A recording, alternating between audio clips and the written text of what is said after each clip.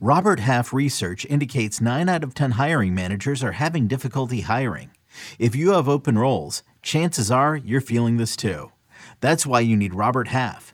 Our specialized recruiting professionals engage with our proprietary AI to connect businesses of all sizes with highly skilled talent in finance and accounting, technology, marketing and creative, legal, and administrative and customer support. At Robert Half, we know talent. Visit roberthalf.com today. Another day is here, and you're ready for it. What to wear? Check. Breakfast, lunch, and dinner? Check.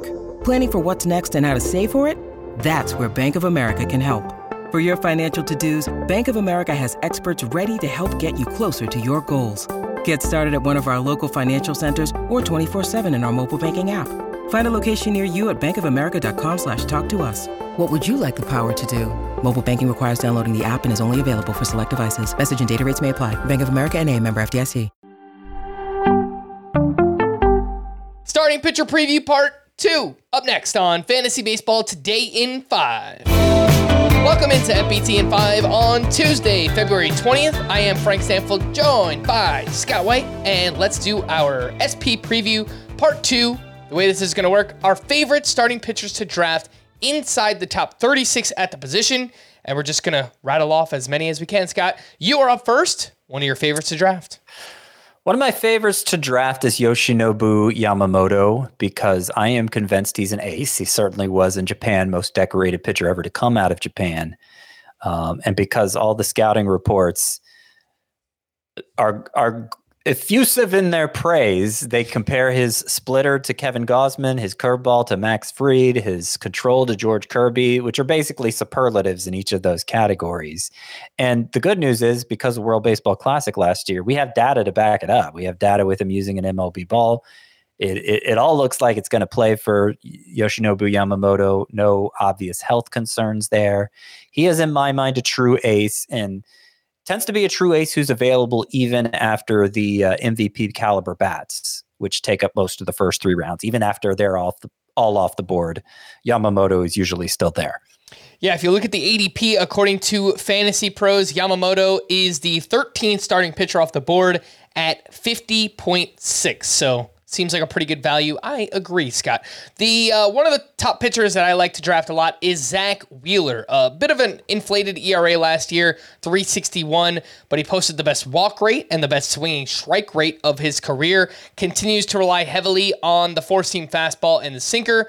Velocity still looks fine on both of those. He introduced a new sweeper last year, used it 12% of the time, and it was an awesome pitch for Zach Wheeler. 198 batting average against, a 39% whiff rate.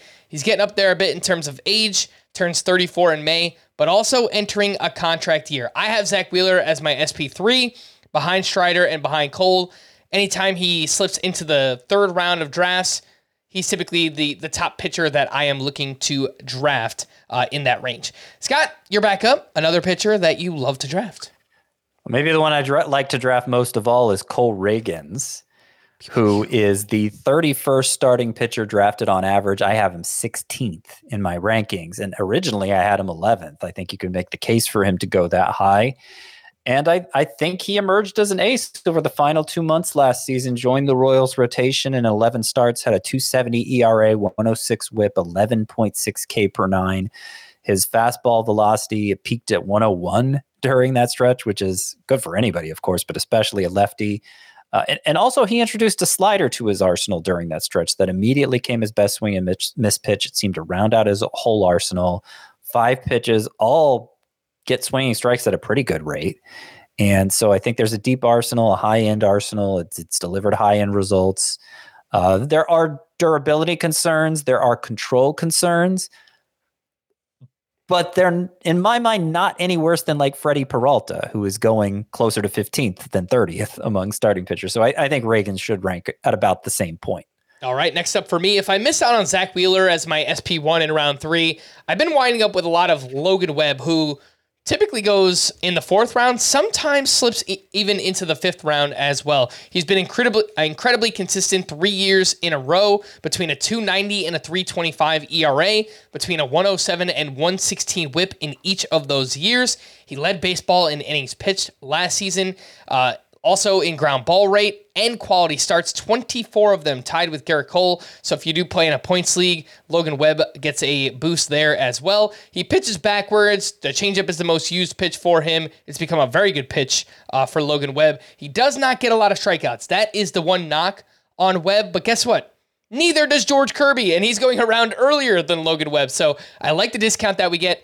And if you draft Logan Webb as your SP1 in a Roto or a Categories League, you can pair him with other high upside strikeout options, the Cole Reagans, which Scott mentioned, or Tyler Glasnow, or Blake Snell, Kodai Senga. Lots of options that you can pair very easily with Logan Webb. Scott, bring us home another pitcher you love to draft.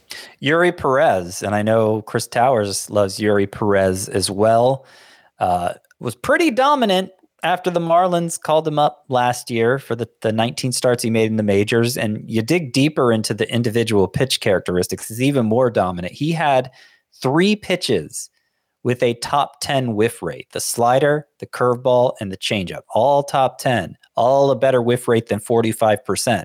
Usually, even one pitch with a whiff rate that good is a sign of greatness. That Yuri Perez has 3, and he did it as a 20-year-old in his first round of go-round in the majors. There are probably Cy Young awards in his future if health doesn't undermine him. And it's easy to talk about Yuri Perez to put him in the same conversation. Grayson Rodriguez, Bobby Miller, 3 rookies who really impressed last year and are expected to take another leap in their sophomore seasons. Yuri Perez is going the last of those 3. Bobby Miller and Grayson Rodriguez again being the others. To me, he should go first of the 3. I think he has the most upside of that group. And the third pitcher that I really like to draft inside the top 36, Bobby Miller, as you just mentioned, Scott. And if you want to find out why, then you can listen to our full-length podcast, Fantasy Baseball Today, over on Spotify, Apple Podcasts, the Odyssey app, or anywhere else podcasts are found. Thanks for listening to Fantasy Baseball Today in 5, and we'll be back again tomorrow.